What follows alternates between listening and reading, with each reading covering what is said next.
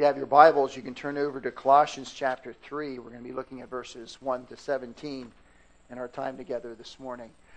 On our drive up, actually right after we got here, one of my daughters said, "You know, Dad, this is kind of like our second church here, isn't it?" I said, "Yeah, it really is.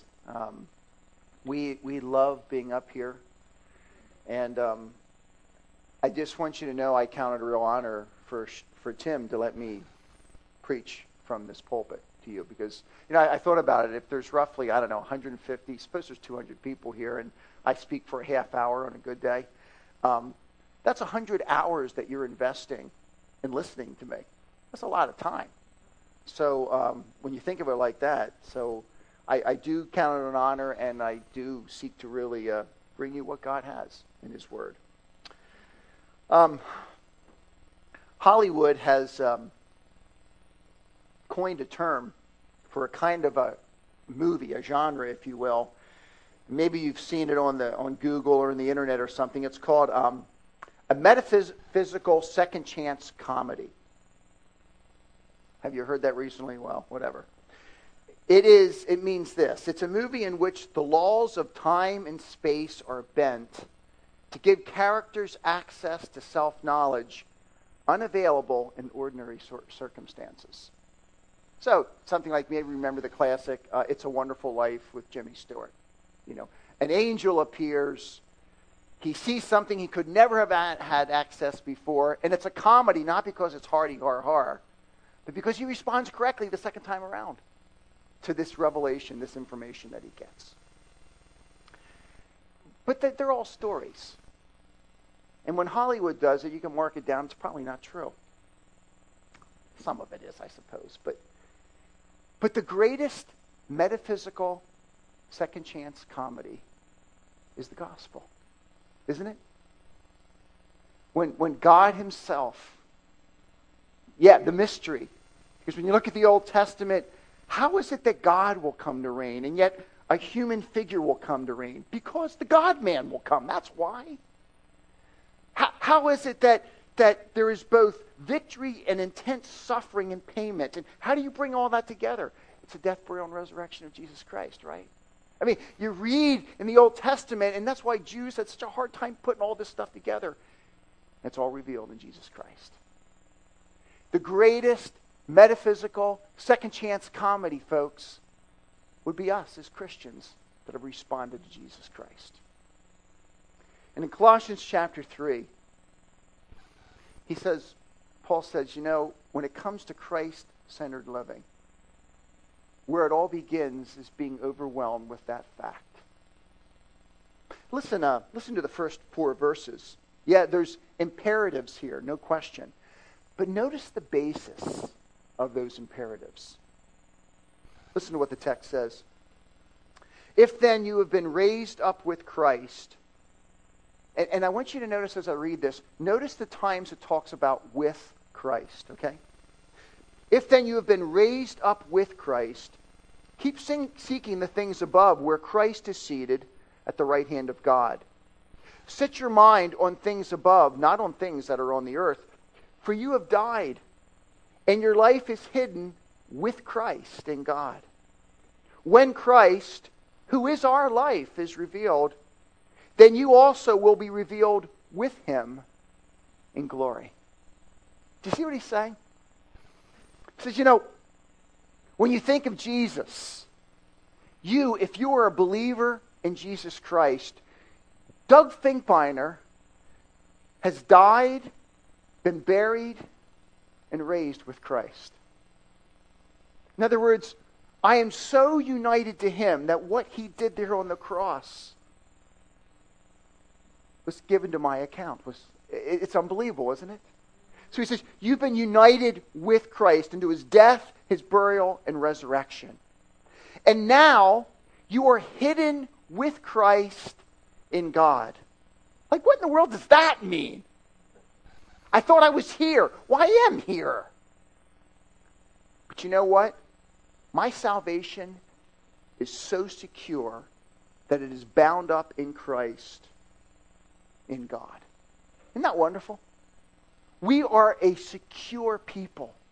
You've been united to Christ. He, as the intercessor who's at the right hand of the Father, who is King of kings and Lord of lords. That's what it means to be at the right hand of the Father. He is also the one who intercedes for you, and you are absolutely secure in him. And not just that, he says here in verse 4, but when Christ, who is our life, he is our life. When he's revealed, we will be revealed with him in all of his glory. Isn't that amazing? I mean, right now, I pray to him. I'm secure in him. My position is in Christ. That's absolutely true. But one day when he does come back as King of Kings and Lord of Lords, I will be so connected to him that his glory will be all around me, and people will see it, and you will see it. And I don't know what it all means, folks. I don't know what it all means. I know it's really good. Isn't that the truth? Our lives are totally bound up in Christ. So what Paul says is, if that's true, if you've already been died, raised, and your life is hidden with Christ, he's coming back one day, and in reality, physically, you will be revealed with him, and all that's going to happen. If that's true, how then should we live? And what he says is, generally, what I want you to do is, I want you to set your mind or set your affection on things above. That's an attitude, isn't it? It's an orientation. And then I want you to seek the things above and not the things on the earth. Now let me just say this. When he says don't seek the things on the earth, he doesn't mean don't live on the earth. Here we are. Doesn't mean I should no longer be a husband and pay the bills and go to soccer games, and which we're getting into again, and all that stuff. I mean, it's part of life, isn't it? But what he means is this. Don't live on the earth in such a way that you live as if God is not the central factor of all of life. That's what he means. So seek the things above. You ever hear that old adage, he's so heavenly minded that he's no earthly good? I know what that means. We've all met people like that are kind of quirky. Okay. But in reality, is that possible? This text is saying the only people that are earthly good are those that are heavenly minded. Think of a young man gets engaged to a young lady. He knows he's going to marry her in a couple months. He thinks about her. He is oriented toward her. He is concerned about her.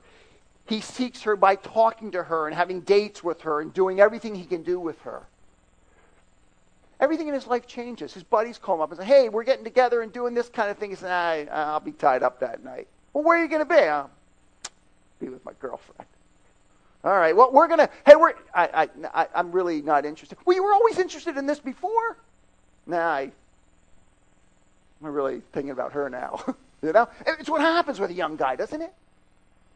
Maybe, I don't know how else to say this, maybe when he's around the guys, he belches and does all kinds of gross things. But now that he's marrying this girl, everything kind of changes. You're in a group and he holds it in. And he's just different. And, it's because of her. His guys are like, what's up with Joe? What's up? But doesn't something change? I mean, he's oriented to her. He's thinking about her. He set his affections and his mind there. And he seeks every opportunity he can to be with her. How much more Christ? If this is who he is, this is what he's done, this is what he will do, he says, you know what? Everything you do on earth, you think about Jesus. See, there's only two orientations possible in this text. There's a heavenly orientation, and there's an earthly orientation. And if we are God's people, everything we do should be from a heavenly orientation. Okay, fair enough, Doug. I get the gist. Set your mind there, be oriented there. Everything you do, it's all about Jesus. Okay, fair enough. What's that look like in life? In verses 5 through 17, he begins to tell us. Now, we won't be able to answer the question all this week, or else I'd have to keep you here for an hour, and I certainly won't do that. So we'll kind of answer it in two parts. We'll look at verses 5 to 17 in our time together this morning, and the next week we'll pick up and look at how it manifests itself in our homes, at the workplace, and in our neighborhoods. So we'll kind of phase into that next week. This week, primarily, what's it look like in my personal life, and what's it look like in my church life with fellow brothers and sisters in Christ? That's really where he focuses in these verses. So because I could just kind of tell you, look, you know what you need to do? You need to set your affection on Jesus, and you need to seek his things. And you can say, all right, man, let's go for it.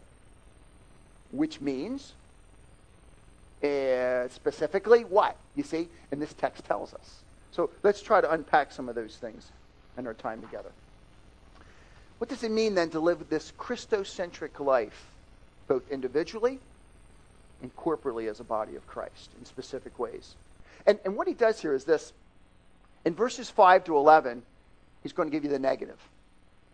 Because, look, what I mean is it means that you're not doing this.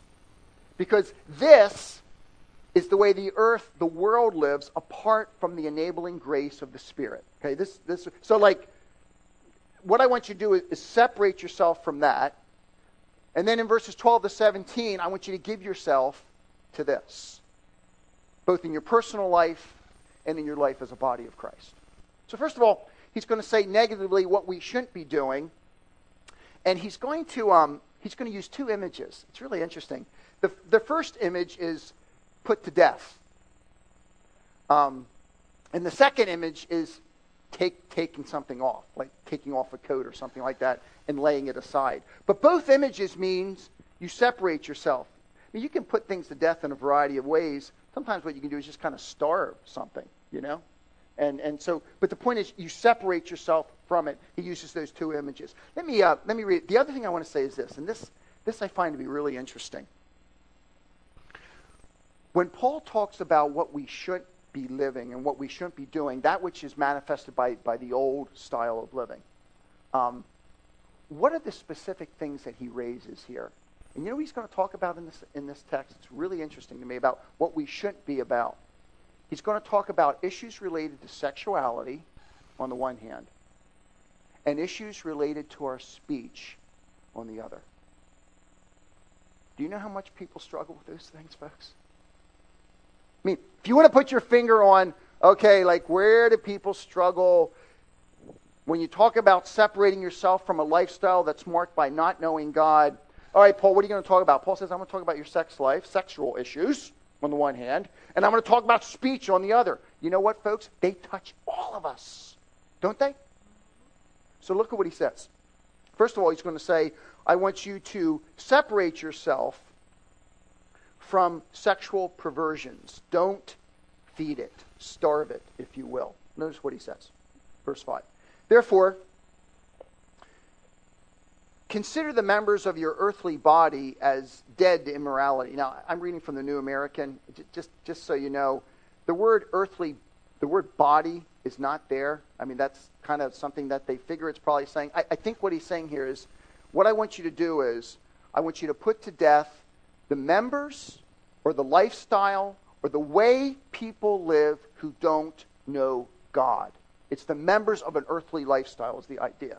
Okay, so probably a better way to understand it. So, therefore, what I want you to do is put to death the members of the earth, which are represented by immorality, impurity, passion, evil desire, and greed, which amounts to idolatry. You know what I find to be interesting in this text?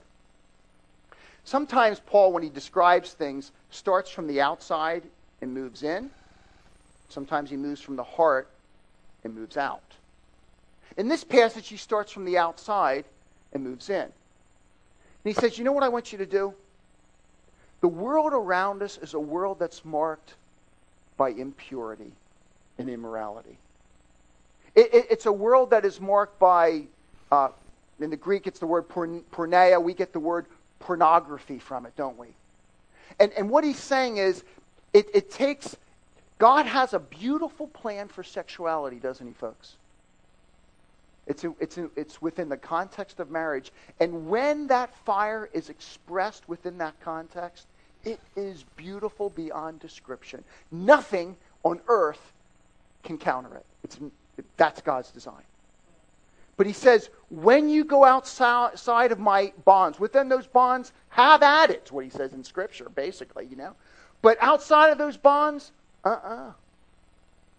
So I don't care what our world says. Is it all right for a man to marry a man? No. Will it ever be? No. That's perversion, plain and simple. Women with women? No. Premarital sex? No. Adultery? No. It's all outside of that stuff. So beware immorality. Beware this pornographic kind of lifestyle.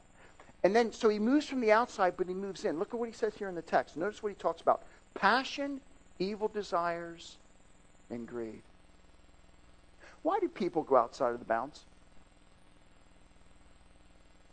Why are we tempted to go outside of the bounds?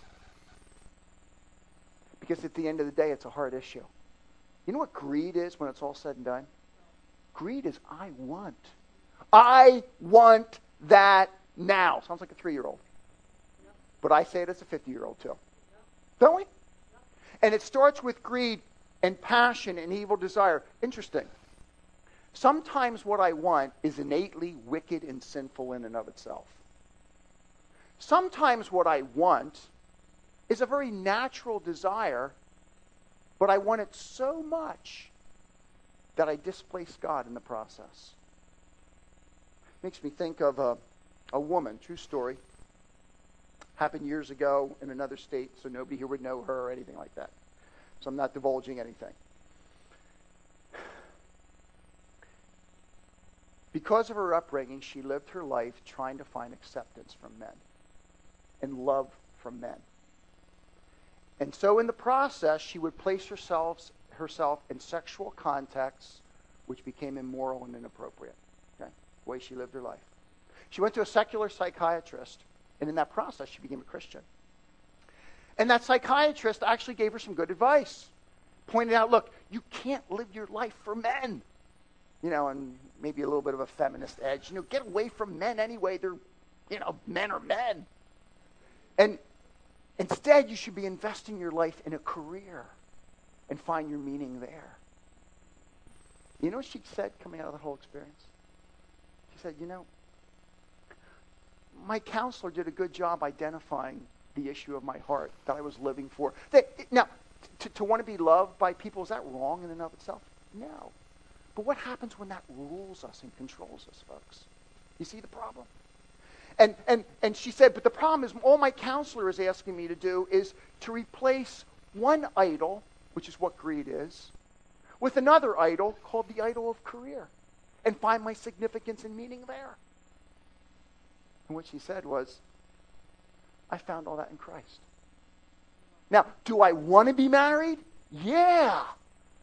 But I don't have to be married. That's the difference, isn't it, folks? You see? And in this text, he goes to the very core of our heart. He exposes both greed, things I want which are innately sinful, and things which I want that might not be innately sinful, but I want them too much. And in the process, I displace God.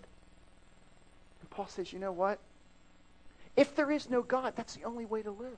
Isn't it? Honestly. If God did not exist, and this is all charade, shouldn't you live this way? You only go around once in life, for goodness sakes. So live for yourself, get what you want, and don't worry about what people call it. It makes a whole lot of sense to me, if this is all there is. But Paul says, that's the old lifestyle. That's a world that doesn't know God. And he says, you know what? I want you to put off, and I want you to put it off by going deep into your heart. And when you go deep in your heart, find out what is competing with him. And put it aside.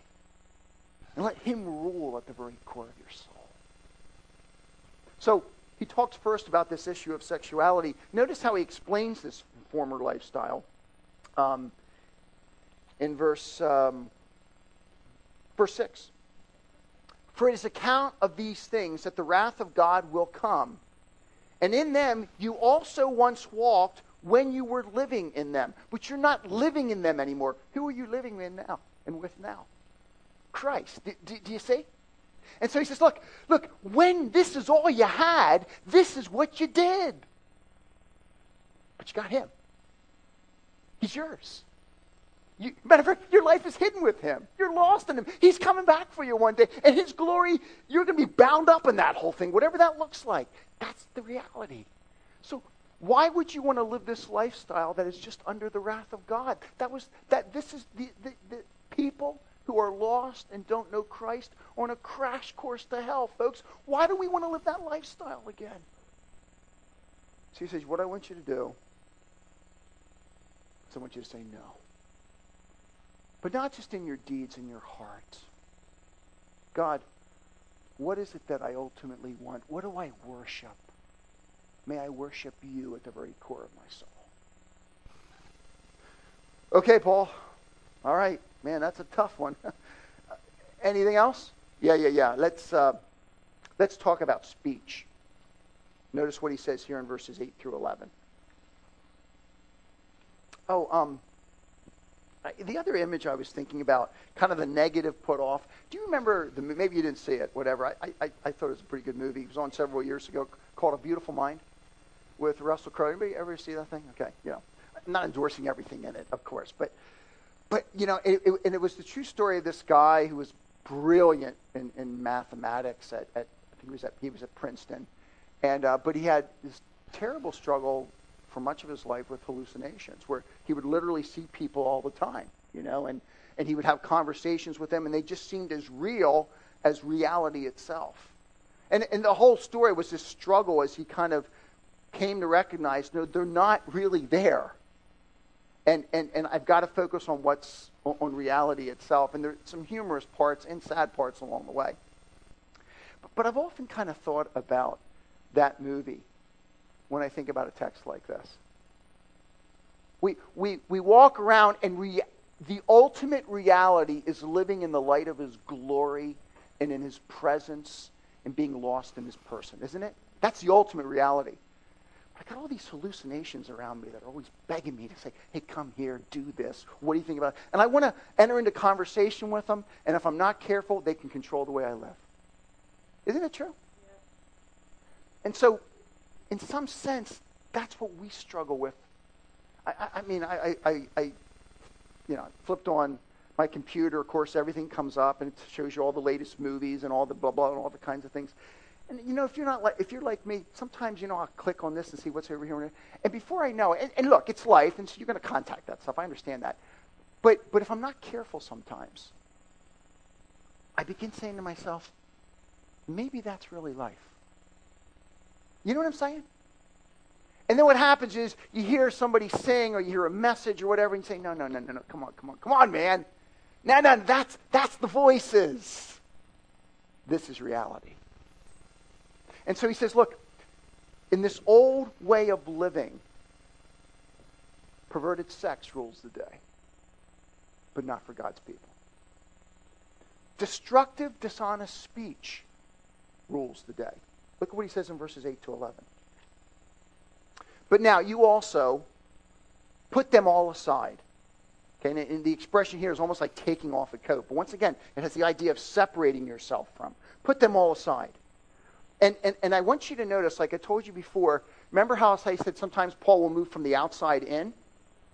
In this passage, he's going to move from the inside out. Starts out by talking about anger, wrath, and malice or ill will. Where does anger, wrath, and malice always begin, folks? It's always in the heart, isn't it? Why is it that I look at you and express myself the way I do? Because, man, I am ticked off at you. So he goes on to say, anger, wrath, malice, slander, and abusive speech from your mouth. And here's the point. If in my heart I am ticked off at Tim, man, he bugs me. Man, he gets me mad. And there's ill will between us. And sometimes it's anger, which I hold in, and sometimes it's wrath, which I want to just dump out. I'm just ticked. You know what I do about him? Sometimes I slander him. So I see you and I say, do you know what Tim said? I know, me too. That's what he said. I don't know what he meant by that, but you know Tim. What am I doing? Because in my heart I have something against him, I will slander him when he's not around. Or, if I'm not so much of a coward, I will be abusive in my speech directly to him, which is what he says. So sometimes we use kind of this covert attack, or we talk about him because we're cowards. I'll tell him how I feel, man. We dump all over him. Or I dump all over him. And Paul's saying, you know what? Doug, when you do that, you're just doing what comes natural. You're just living in a world that doesn't know God. Because that's what they do. Because at the end of the day, who's it all about? It's all about me. And so if you don't do what I want you to do, I get ticked off at you and I slander and abuse you. Wow. Have you ever seen that, folks? Have you ever done it? It's what comes natural. It's a way of living as if Christ is not an issue. And he says, you know what I want you to do? I want you to put that aside. He goes on to say in verse 9, not only is he concerned about destructive speech, he's concerned about dishonest speech. Do not lie one to another. Why do we lie? Fear. I mean, we have a whole bunch of reasons why we lie. But I don't want you to get too close. I don't want to admit to you what I've done. So, coming to church, or happens at home. Somebody breaks something, and well, it could be me. It could break something, and my wife says, "Hey, what happened there?" And I, no, what can I do in that moment? I can say, honey, I bet it was one of those kids. I mean, they do that stuff. And why am I doing that? Because at the end of the day, I don't want to tell her the truth, because if I tell her the truth, she's going to find out what I did. It's going to cause all kinds of problems in my relationship. But what I don't realize is whenever I lie, it always distances me from my wife, even if she believes it. Because lying at the end of the day never promotes intimacy. Never. Never. Because I don't want you to get close. I don't want you to know who I am or what I've done. The last thing I want to do is confess anything to you. No way. Or I don't want you to know what I'm really struggling with in my heart. So I don't want to be vulnerable around you either. So I straight arm you. How's it going, Doug? Fine. How's it going for you? Good. Because I don't want to admit the fact that I'm weak. And yet we're weak sinners. That's what we are. So we try to live our life ignoring who we really are. And God places us in a body so that we can finally have someone who can say, Doug, you've done that. It's wrong. And I can say, yes, I have. Will you pray for me and help me? That's what the body's about. Or for me to come up to you and say, you know what? I am struggling. I don't know how to do this. I'm struggling with my kids. I'm struggling with my wife. I'm struggling. I don't know what to do. Will you help me? Man, that takes a risk. Because you could look at me and say, well, like, what's up with you? Right? But look at what he says here in this text. This is very interesting when he talks about honesty. Why is it that we should be honest? Do not lie one to another. Since you have laid aside the old self with its evil practices. Now, without getting into all kinds of discussions, another way you can understand that is this. Since you have laid aside the old humanity. There is an old humanity way of living, and we learned it from Adam. And what he says is, you know what?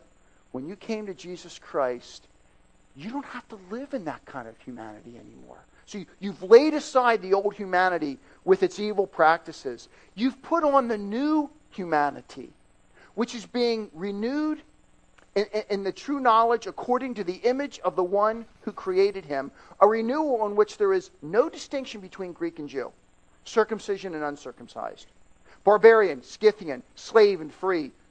But Christ is all and in all. You know what he says? Paul says, look, the old speech, dishonesty and destructive speech, that's the old humanity in Adam. But you're being recreated as a group in the new humanity. In this new humanity, God himself is in the process of recreating it and designing it and transforming it.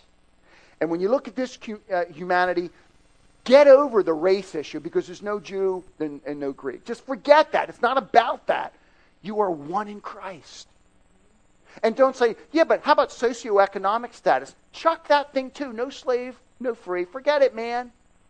Well, there's bad people and then there's really bad people. There's barbarians and then there's Scythians. I mean, the Scythians were the barbarians' barbarian. Everybody knows that. I mean, you read historically, the Scythians made the barbarians nervous. But he says, you know what? In this new humanity, there's not anybody that's so bad that they can't be transformed by Jesus Christ. There's none of that. You know what there is? There's Christ. He's it. And he's transforming you. And you don't have to live with destructive speech. And you don't have to live with sexual perversity. Because you guys are a new humanity. Oh, I'm not indicating that you guys aren't and you guys are. I'm just using the term. So please, don't take it personal. It's just it's a pedagogical thing here, okay? So I'm not saying this side's better than this. But do you know what I'm saying, folks? I mean, he's just saying, look, think of Jesus. Think of what he's recreated. Think of who you are. You don't have to live like that. All right, Paul. I get it, man. Put out that old humanity. Got it. We're a new people. Jesus is central. Fair enough. So what is it that we're supposed to do then? All right, Paul says, I'll tell you. What is it that you should put on? Look at verses 12 to 17. And one of the things I found to be interesting, I was reading through this again this week. One of the things that really interests me, especially in the second part of this section, is he talks about, I need to talk quickly here too. I'm just looking at my watch. Okay, so relax. I'll speed up this quick here. Peppered all the way through this text is thanksgiving, which I find to be really interesting. Because what he's not saying is kind of like grunt and just kind of bear it, grin and bear it, like, oh, I got to stop doing this, and all right, here I am. What am I supposed to do, Jesus? Is that the... No, Paul's saying, look, as you are over here, man, you are a joyful people.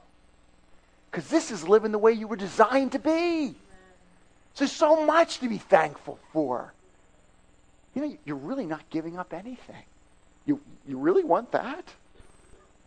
Where did that take you? Where was it taking you?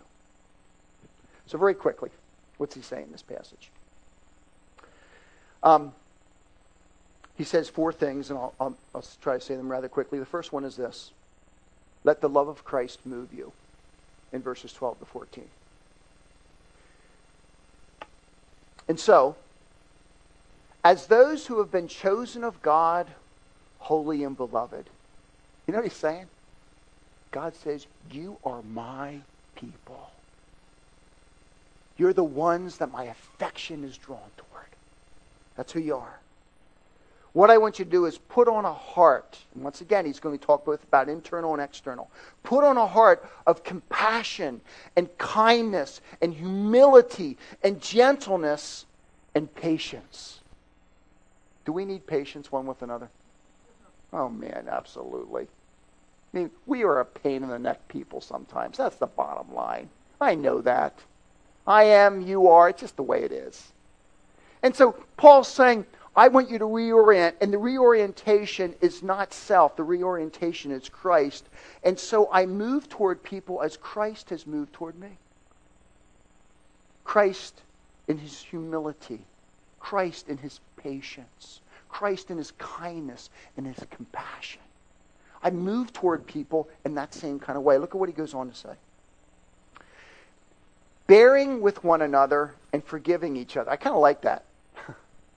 Because Paul's a realist. And you know what he realizes? He realizes that if you put people together, they're going to sin against each other. That's just the way it works. And so you either have to forbear with people or you got to forgive them. There's your only choices. Think about it in the home. There are things my kids do that I just kind of roll my eyes, zip the lip, and go on. And it doesn't affect me at all. I just kind of forbear. And you do that sometimes. But sometimes there's things I can't live with because I think it's hurtful to them, or it just bugs me too much that it's affecting our relationship. So I got to go to them and I can say, you know what? This is wrong, and this has really hurt Dad. And then there needs to be repentance and forgiveness, right? So he says, look, in the body of Christ, there's going to be problems. Sometimes you forbear. And if you can't forbear, go and deal with it. Talk to the person so you can forgive. It's just the way it works. Okay? So, but once again, it's what Jesus has done for us. He forbears and he forgives. Bearing with one another, forgiving each other. Whoever has a complaint against anyone, just as the Lord Jesus forgave you, so also should you do. Beyond all these things, put on love, which is the perfect bond of unity. It just kind of holds everything together. I saw something advertised on TV the other day. I don't think I'm going to buy it, but it was interesting. Apparently, guys, it's something that you can buy. It's like an undershirt. Did you see this thing advertised? And they showed this guy beforehand. He's got this big pot belly, and then he puts on this undershirt. Man, he just looks really good. My wife said, "Hey, what do you think about that, honey?" Well, what do you mean, what do I think about that? And I'm not going to buy one, and I certainly don't have one on right now. But that's what love does, doesn't it? Just kind of holds all that stuff together, doesn't it? It's what it does. He says, so if I can just say it in one word, I can say compassion and kindness, or I can just say this. Just love. Just love. So let the love of Christ who has forgiven us, let that move you. Let the peace of Christ rule you. Look at verse 15. And let the peace of Christ rule in your hearts. That's where it always starts. To which indeed you were called in one body, and be thankful. You know what I like to have happen at a group lots of times? I like the peace of Doug to rule. The only problem is I'm dealing with people who want themselves to rule too, their peace. And this text says, no, Doug. When you have conflict with brothers and sisters in Jesus Christ, it's not about getting what you want. It's not even about a truce. It's about working so that Christ gets what he wants. So let the peace of Christ rule in your heart. It starts there with an attitude, and it spills over into how I treat people in the body of Christ. So let the love of Christ move you. Let the peace of Christ rule you. Let the gospel of Christ permeate you. Look at verse 16. Let the word of Christ, and the idea of the word or the message, it's clearly talking about the gospel. Let the gospel of Christ, if you will, richly dwell within you, with all wisdom teaching and admonishing one another, with psalms and hymns and spiritual songs, singing with thanksgiving in your hearts to God. Folks, it's what we did today. I mean, I'm trying to teach and admonish and talk to you about Christ. At the beginning of the service, we sang.